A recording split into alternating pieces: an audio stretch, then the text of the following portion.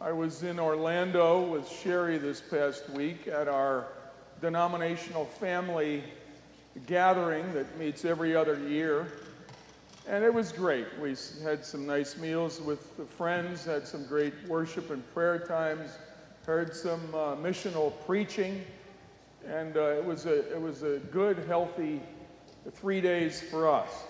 At the same time we were meeting, there was another group having their convention in the same complex. It was at the Marriott World Center down in Orlando, and Sherry made the observation that this other group, whatever it was that they were doing, and whatever cause they were rallying around, they were a whole lot more physically fit than we were. We averaged about that wide. They averaged about that wide. We waddled. They just about sprinted. We looked a little frumpy, and they had their tights and muscle shirts and everything. I mean, they looked sharp. And to come to find out, it was a group, their brand is Prove It, and they sell health nutrition supplements. I did some research, and it seems like a good group. I'm not here making a commercial for them, but I enjoyed riding the elevator with these people and just striking up a conversation. And I'm a fast walker, so I could keep up with them, and their meeting was before our meeting. Their meeting was smaller than our meeting, but boy, what they lacked in size, they made up for in enthusiasm. They were so zealous for their product. And wherever we went, Sherry got a kick out of it. I spent more time talking with their people than I did our people because I found them so engaging. And I said, you guys are good advertisements for your product. And they said, yeah. And then they tell me their story. Yeah, we lost 40 pounds. And anyway, it's been life-changing. I mean, everything you want to hear from because we're following Christ, they were saying because of their nutritional supplement that they're using. I mean, that's a thin slice of their lives, and yet Christ is everything in our lives. But the name of their supplement hit me. Prove it. Prove it. Prove it. I've always reacted to that demand. Prove it. I mean, I'm one that has always elevated faith. And faith, even Jesus at times rebuked people for asking for signs for the wrong reason. But this morning, we come to a significant text of Scripture that is God's answer to prove it. So I want you to turn with me, please, to Acts chapter 2, verses 32 and 33. Prove it. Prove it. Prove it. Jesus said it's the adulterous generation that asked for a sign.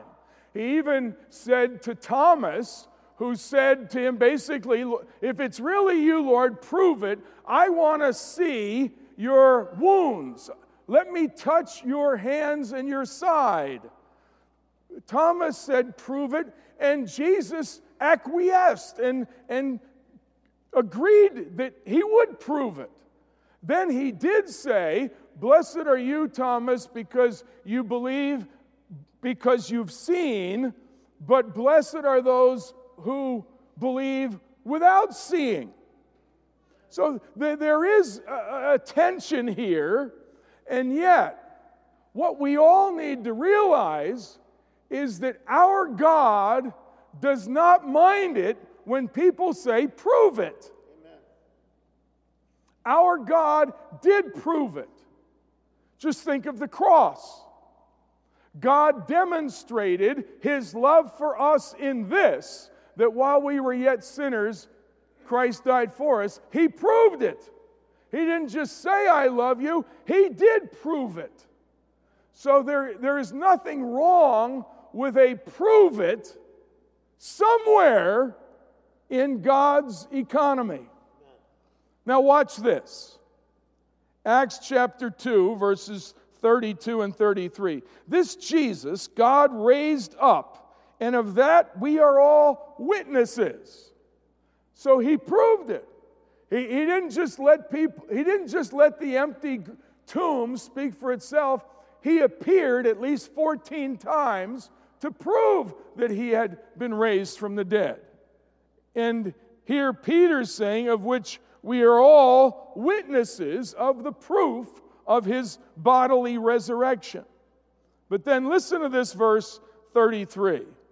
Being therefore exalted to the right hand of God, and having received from the Father the promise of the Holy Spirit, He has poured out this, that you yourselves are seeing and hearing. Seeing and hearing is prove it. God not only poured out His Spirit, He proved that He poured out His Spirit. And Peter, when he preached, he quotes 3 texts of Scripture. He quoted Joel chapter 2, pointing to and explaining the Holy Spirit. He quotes Psalm 16, validating the resurrection. And then he points to and quotes Psalm 110, verse 1, affirming the ascension. 3 texts, 3 critical moments in the expression of God proving it in our world. First, the outpouring of the Holy Spirit. He proved it. A second, the resurrection. He proved it. And the third is the ascension. And the proof of the ascension, of what happened when Jesus ascended, is what then happened on earth. And again, let me quote this scripture. It's verse 33.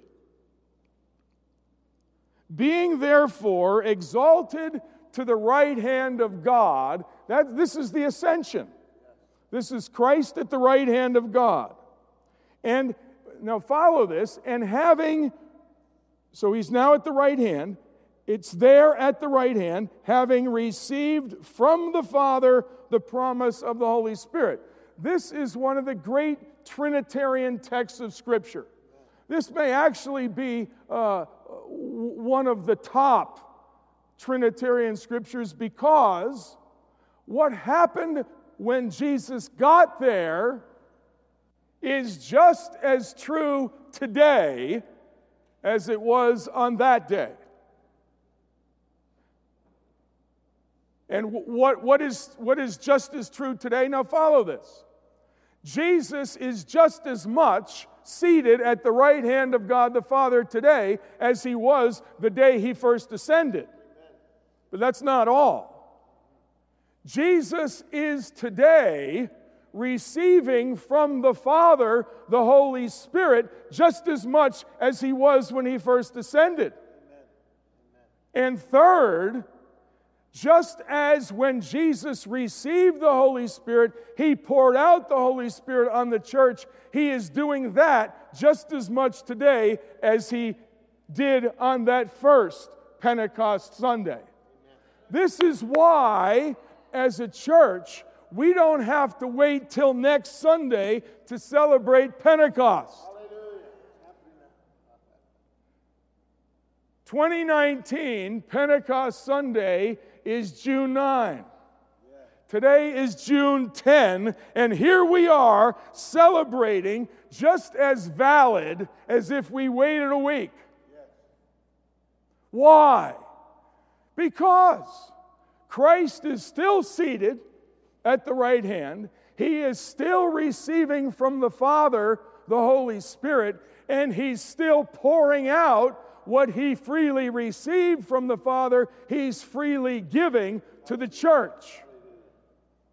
And just as on that first Pentecost, the pastor, Peter, could stand up and tell everybody around, what you see and hear here is what's happening there. I ought to be able to say to all the people living around us, you want to see what's going on there? Come to church. What's happening here, what you will see here is a picture of what's happening there. What you hear here is what's being heard there. That's what Peter said. And this is not the only place this appears in Scripture. I want to show you. In 1 Corinthians chapter 14, verses 24 and 25, it says this.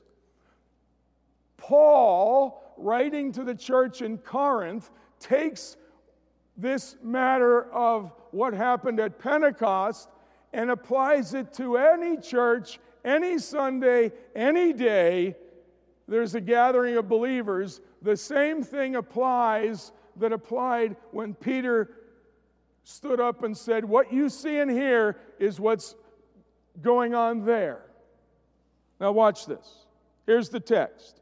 But if all prophesied and an unbeliever or outsider enters, he's convicted by all, he's called to account by all, the secrets of his heart are disclosed, and so falling on his face, he will worship God and declare that God is really among you. What is that? God is really among you. That's the church. That is the conspicuous, tangible evidence that proves the fact that we are church, that God is here among us. And so while Peter was preaching that on Pentecost, he was the first of thousands and thousands and millions of pastors who would follow him, who can point to their congregation and say, this on earth is an evidence of what's happening in heaven. And it happens by the Holy Spirit. No, I want us to hear people around us saying, prove it. Prove it. We're not selling nutritional supplements. Maybe some of us are. God bless you for that. We can all use whatever help you can give us. But we have Christ, the greatest nutritional supplement ever offered.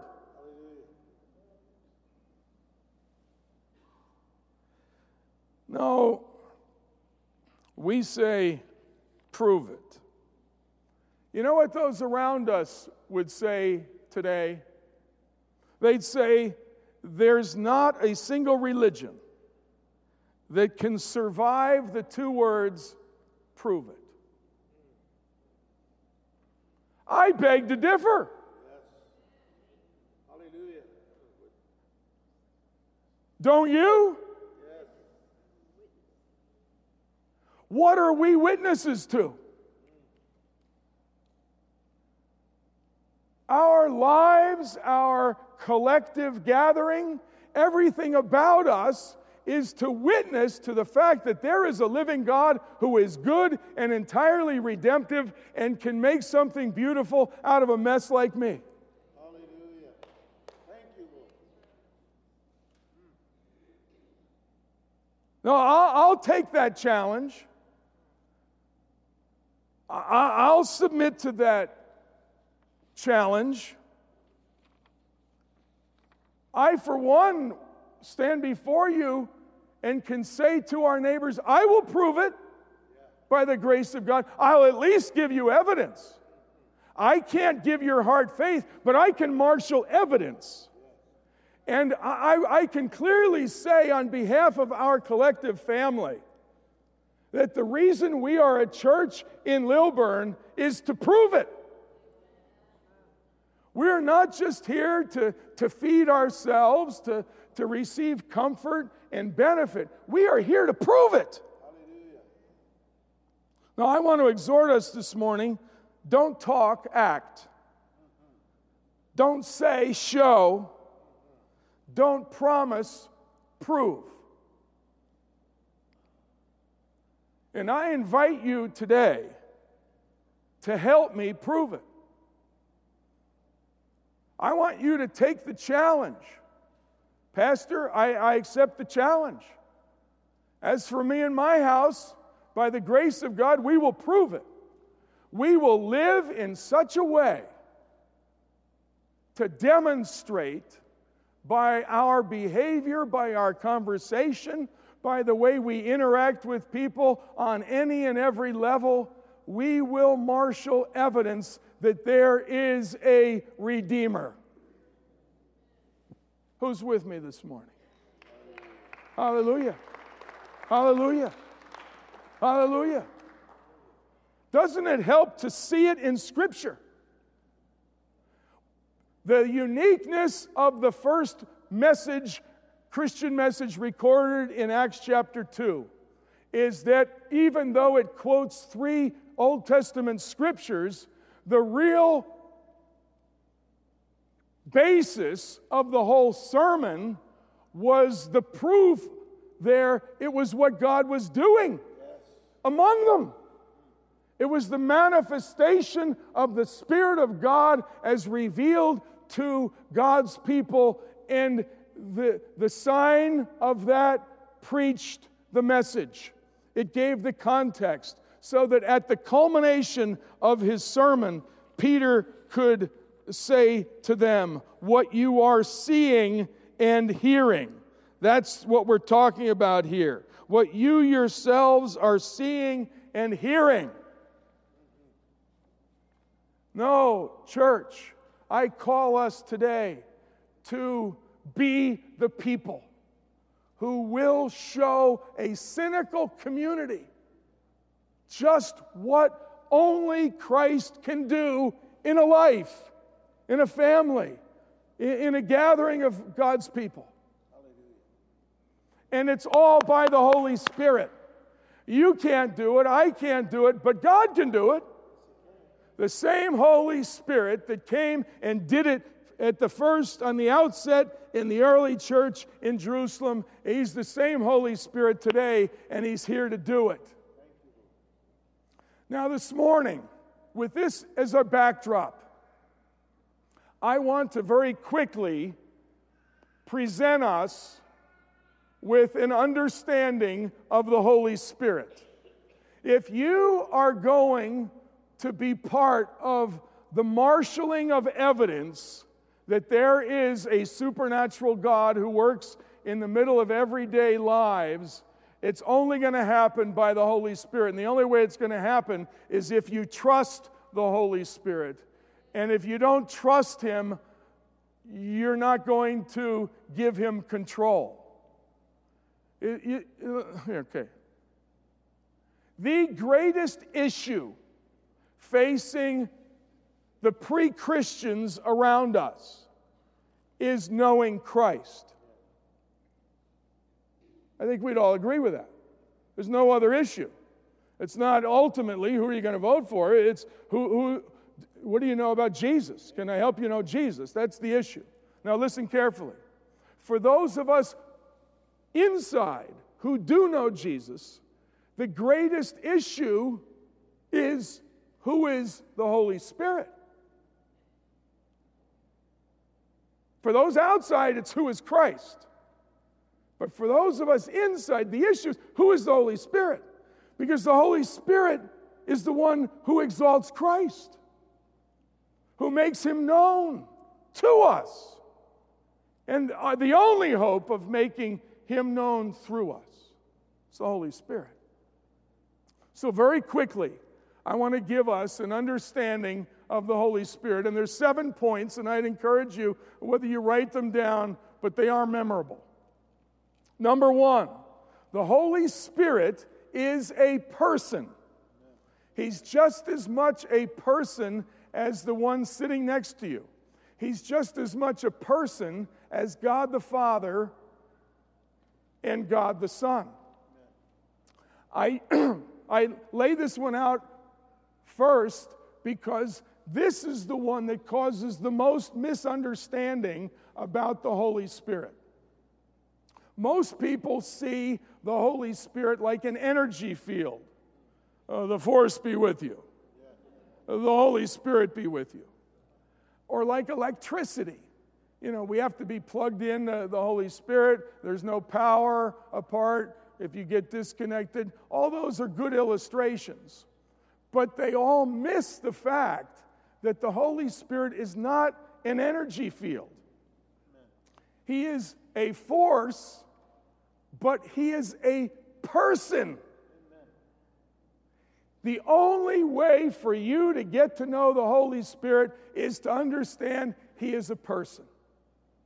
Now, frankly, the scriptures don't help us a whole lot because the images that are used in the Bible to describe the Holy Spirit. He's referred to as wind. Well, wind's not a person. He's oil. Oil's not a person. He's water. He's a dove. But even a dove isn't a person. So all those a little bit can confuse us into thinking he's just power. But let me say, watch this. The Holy Spirit has a will. He gives gifts to those he wills. He has a mind. There's the mind of the Spirit, the Bible says. He gives gifts. They're the gifts of the Holy Spirit, like as a person does. He has feelings. You can grieve the Holy Spirit, or there's also, the Bible refers to the joy of the Holy Spirit. So the reason we call him a person is because he is. He has a will, he gives gifts, he has a mind, he has feelings, and in the Greek language, all nouns are masculine, feminine, or neuter.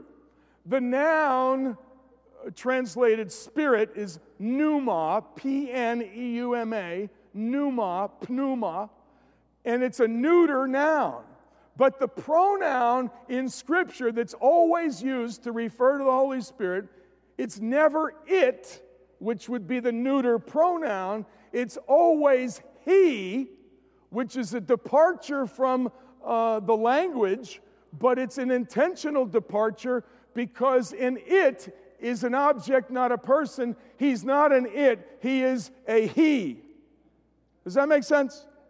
And you can follow that through Scripture. He. It's always he, even though it doesn't naturally correspond with the noun, but it's because he's a person.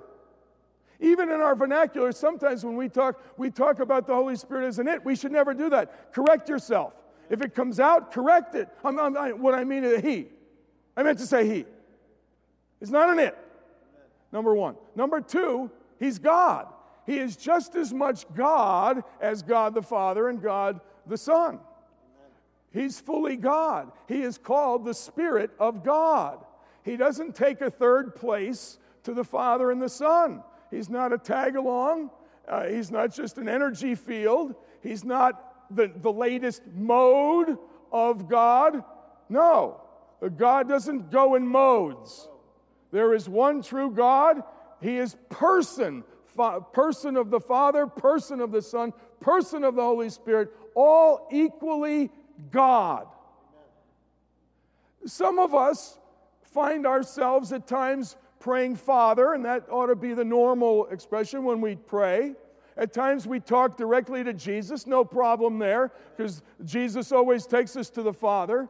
And sometimes when we pray, we might start praying to the Holy Spirit. You don't have to correct yourself. There's no problem praying to the Holy Spirit. The Scripture says you can sing to the Spirit, you can pray to the Spirit. He's not a tag-along. You're fine. Go ahead. You're not going to pray to the Spirit without coming to Jesus, who will lead you to the Father. Let's not get caught up in semantics in our prayer lives. Equally God. Third, He's the indwelling divine person.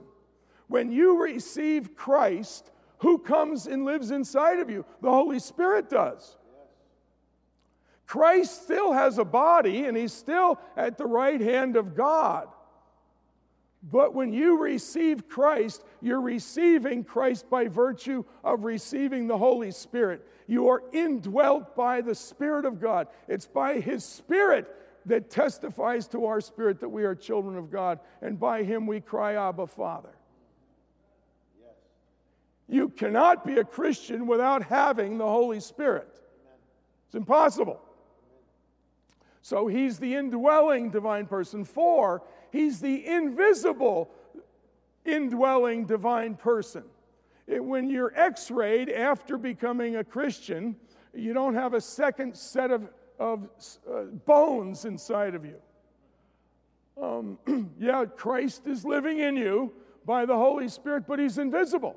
Jesus said the Holy Spirit is like the wind.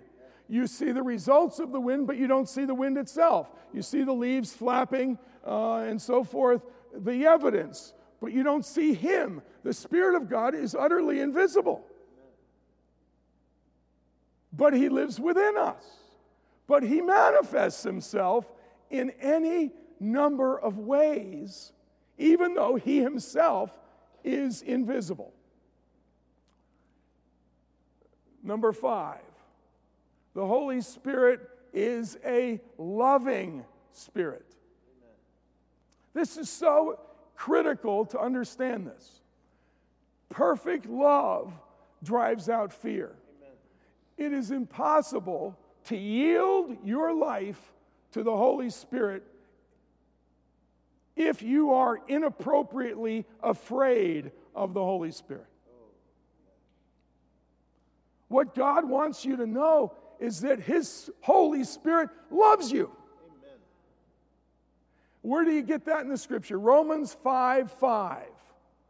Hope does not disappoint because God has poured out His love into our hearts by the Holy Spirit. There it is. When God's Spirit is poured out into our hearts, so is simultaneously the love of God. Some of us have love issues. Some of us need healing to trust anyone. We've been wounded, we've been jaded, whatever. The answer is the Holy Spirit. He wants to fill you because He wants to love you. You do not need to be inappropriately afraid of what the Holy Spirit's going to do when you yield to Him. He loves you. He loves you. He loves you. When He fills you, He will fill you with His love. Number 6. The Holy Spirit is a praying Spirit. Amen. It says, Ephesians 6:18, pray in the Spirit. Romans chapter 8, verse 26 says, the Spirit Himself prays for us with groans too deep for words. There you have it. He's a praying Spirit. Amen. His prayer life will take over your prayer life. Yes. There isn't anyone in this room who would say, I have a perfect prayer life. All of us would agree we need help with our prayer life. That's what the Holy Spirit is for. He pours out the love into our hearts, and He teaches us to pray. Finally, number 7. 1, 2, 3, 4, 5, 6 all have to do with describing the Holy Spirit. 7 tells us what the Holy Spirit does. Number 7, the primary function of the Holy Spirit is to make Christ known to us and through us. It says at the end of John 15, Jesus is talking about the Holy Spirit, and he says, He will glorify me. Then in John 16, then a few verses later, it says, He will take what is mine and make it known to you. So the ultimate evidence of someone being filled with the Holy Spirit is having an overwhelming, infectious love for Jesus Christ. A growing pursuit of Christ. Are you with me? Now, this is personal, but it's also missional. The primary work of the Holy Spirit is to make Christ known to you and through you. Now, if he doesn't make himself known to you, how's he going to make himself known through you? So it always starts with you knowing Jesus better. That's what the Holy Spirit does. One of the great Bible teachers, F.B. Meyer, said that the Holy Spirit is like a shaft of light that shines on the face of Jesus Christ. So that as in a picture, you're not aware of the light or the source of the light, but of the face that light reveals. I love that. That's what the Holy Spirit does. He draws unique, exquisite attention to Christ. Hallelujah. To you and through you. You will receive power when the Holy Spirit comes on you, and you will be my witnesses. You see, there it is. That's the through you part. When the Holy Spirit, through you, will make Christ known. Hallelujah. No, church, today is our day to say, we will be a prove-it community. My life group will be a prove-it life group. My Sunday school class, my children's ministry, the Envision ministry, we're here to prove it by the grace of God. We're here to prove it. I want to tell you a quick story about a man I led to Christ a number of years ago. His name was Joe, and we'll just leave it at that. But I gave him the name Joe the Greaser. He totally looked like the Fonz, if you remember that television show. I mean, he slicked his hair back, and he was from New York and was loud, but he came hobbling in, and he shared that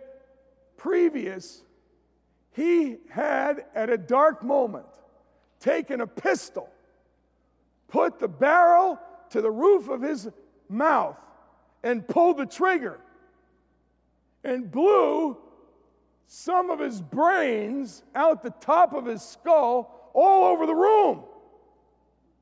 True story. And he came and he received Christ. He walked with a limp as a result of losing part of his brain. He walked with a limp. I baptized him in a lake. Now, okay, so picture this with me. I lowered Joe down, and he only really could move one leg. Well, with that leg, he kind of sprung out, and Joe shot. Now, you could not see 3 inches in that water. And I lost Joe. Now, just like this sanctuary has a slope to it, there was a slow slope to the bottom of this lake. So I was out 100 yards. I couldn't yell for help. And I'm praying here. I'm going, Lord, surely you didn't let him succeed at trying to kill himself. Don't let me succeed at his baptism. I mean, I was already reading the Miami Herald paper the next day. Pastor kills a guy trying to baptize him. I mean, imagine the fallout from this. I was like overwhelmed, but I acted cool. I said, Lord, help the boy, help the boy. I'm looking around for jumps, kind of shuffling. Oh, Lord, I got to find him. So I stumble on him, pick him up, and he's going, hallelujah. We didn't kill him that day. But follow me. That next Sunday, Joe is sitting right here. I don't know why we put tissues in the best seat of the house. Right there. And next to him, he has a camera and a tape recorder. After the service, I said, hey, Joe the Greaser, what are you doing with that? He says, Pastor, God always meets me in church, and when God shows up, I want to record it. However God breaks out, I want to take a picture of it. I want to get a recording of it. This was before everything's on one of these, okay? This goes back. And I thought to myself, Lord, make us all like Joe the Greaser. Make us all so hungry to encounter you, so expectant to record proof that there's a God that comes to church here where we meet, that I'm going to have something to take a picture of or record it on my recording device. That's what the Holy Spirit is for. Hallelujah. I don't want this scripture here in Acts 2:33 to be the only time these words are fulfilled. I promise you, Jesus is still at the right hand of God the Father. The Father is still giving him the Holy Spirit, and he's still pouring out that same Holy Spirit on his church, and he wants to prove it. He wants to prove it. Now, I know that the issue with the Holy Spirit is not ultimately a doctrinal issue. I laid out plenty of scripture to convince you that he's a person, that he's the divine person, that he's the indwelling divine person, the invisible indwelling divine person who loves you, who will teach you to pray, and who will exalt Christ to you and through you. I've given you the scripture this morning, but the issue is not do you believe it? The issue is will you receive it? We don't need anything short in this moment of impartation and activation. Impartation and activation.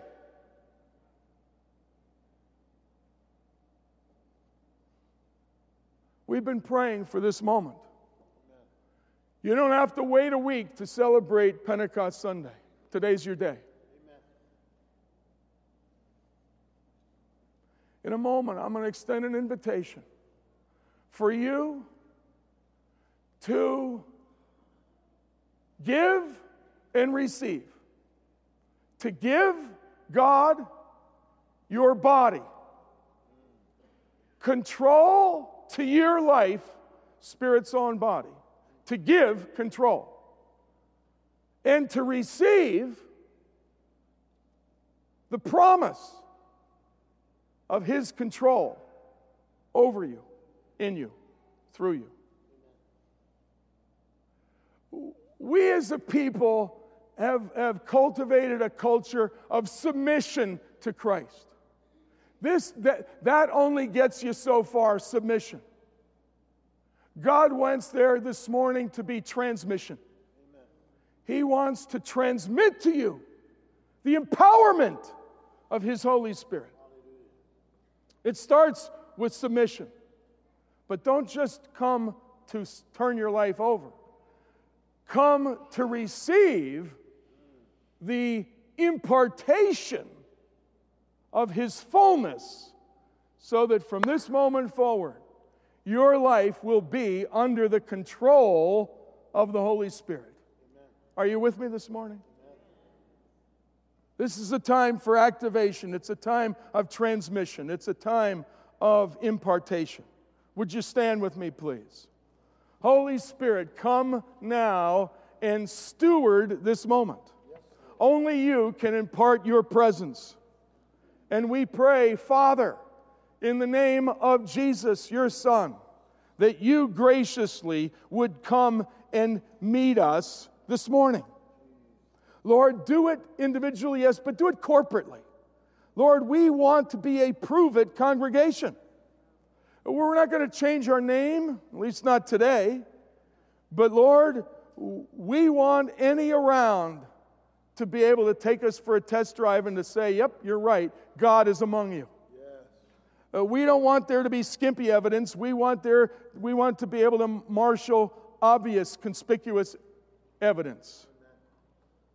We want anyone to say, what you see and hear in this place is what you would see and hear in heaven.